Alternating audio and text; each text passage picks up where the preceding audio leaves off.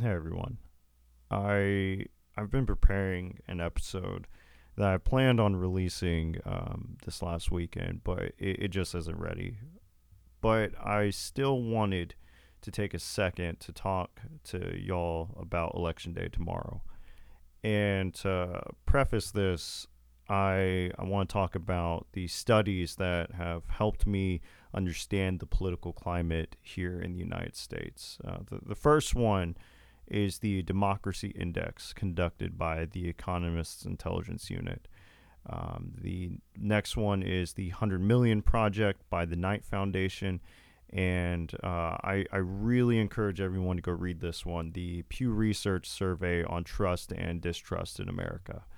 To talk about the Democracy Index, it's based on five categories. The first is the electoral process and pluralism. The second is the functioning of government. The third is political participation. And the last ones are political culture and civil liberties. And based on its scores on a range of indicators within these categories, each country is then itself classified as one of four types of a regime, and that's a full democracy, a flawed democracy, a hybrid regime, and a authoritarian regime.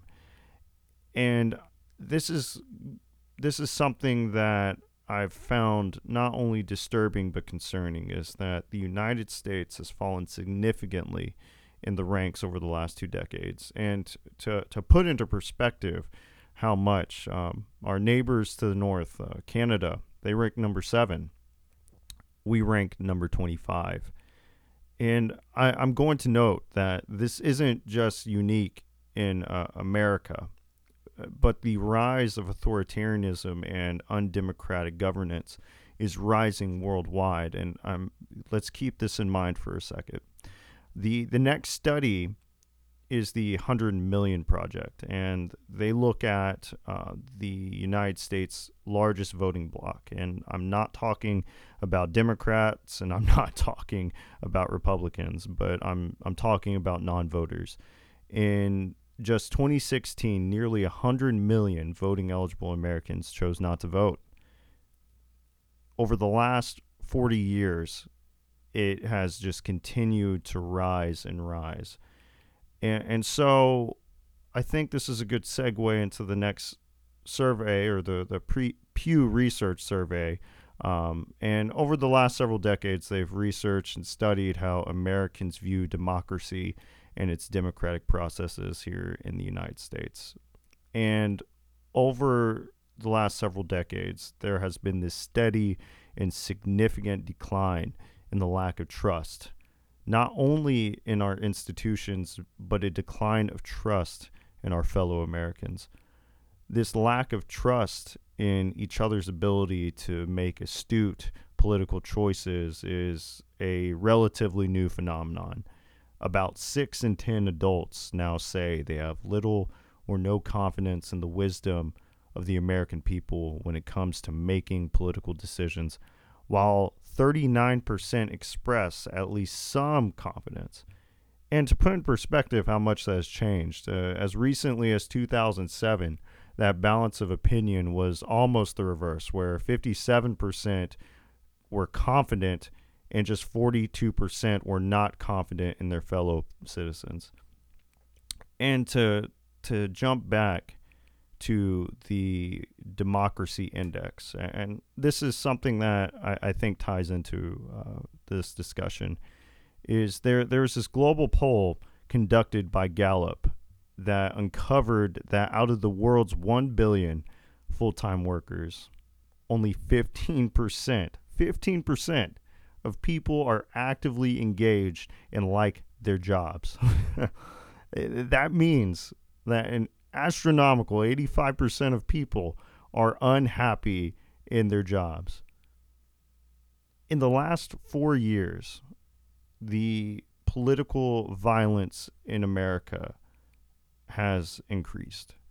Whether it's widespread acts of arson and vandalism, or looting, rioting, or shooting protesters, American polarization, fear, and rage have grown so great that just recently, a poll showed that Americans believe we are 2/3 of the way to a civil war.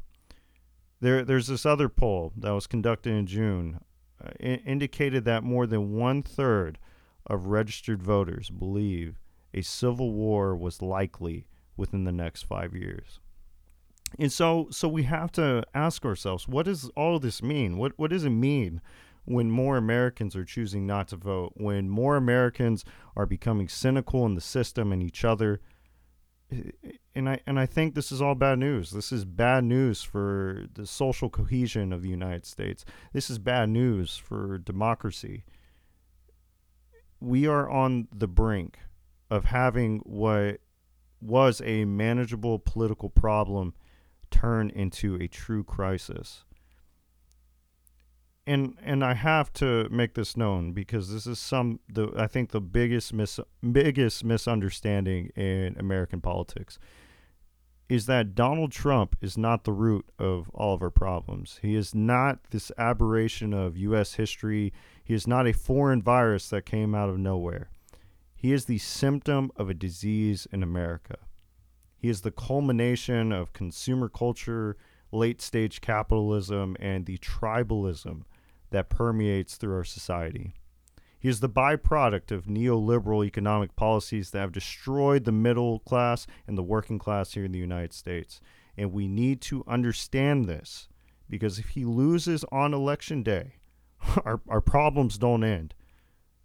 We need to actually address the material well-being of Americans. And that means changing our outdated, immoral, unnecessarily expensive healthcare system. That means we ensure corporations are paying their fair share of taxes and investing in America and in Americans. That means raising the minimum wage to a living wage of $15 an hour. And all of these issues have heavy popular support. I'm talking 80-20 splits. These are within reach. But first, the current reality of America and the problems we face is grave. We have 230,000 Americans dead. We're adding 100,000, 90,000 cases of coronavirus daily. We're in the third wave of this pandemic. Meanwhile, we have an additional 8.8 million Americans fall into poverty since May. We have Great Depression levels of unemployment. We have a looming housing crisis, foreclosure crisis in December. And I need this to be said. I need this to be understood, because this is not an endorsement of Joe Biden.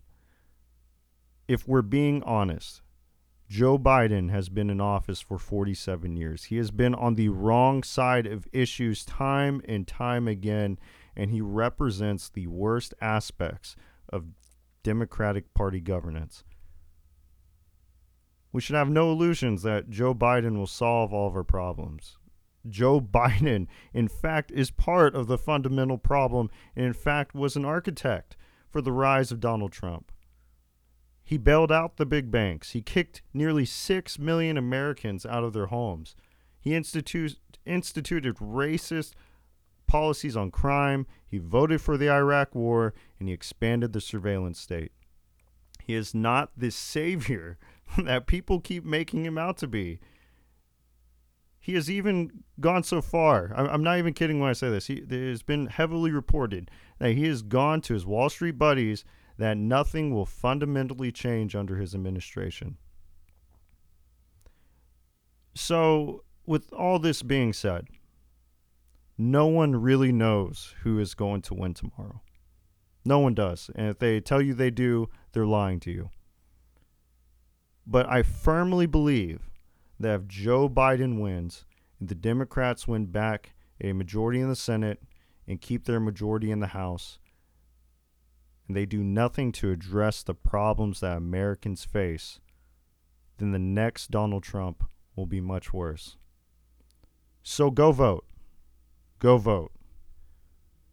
But the time to work for a better future doesn't end tomorrow. It starts tomorrow.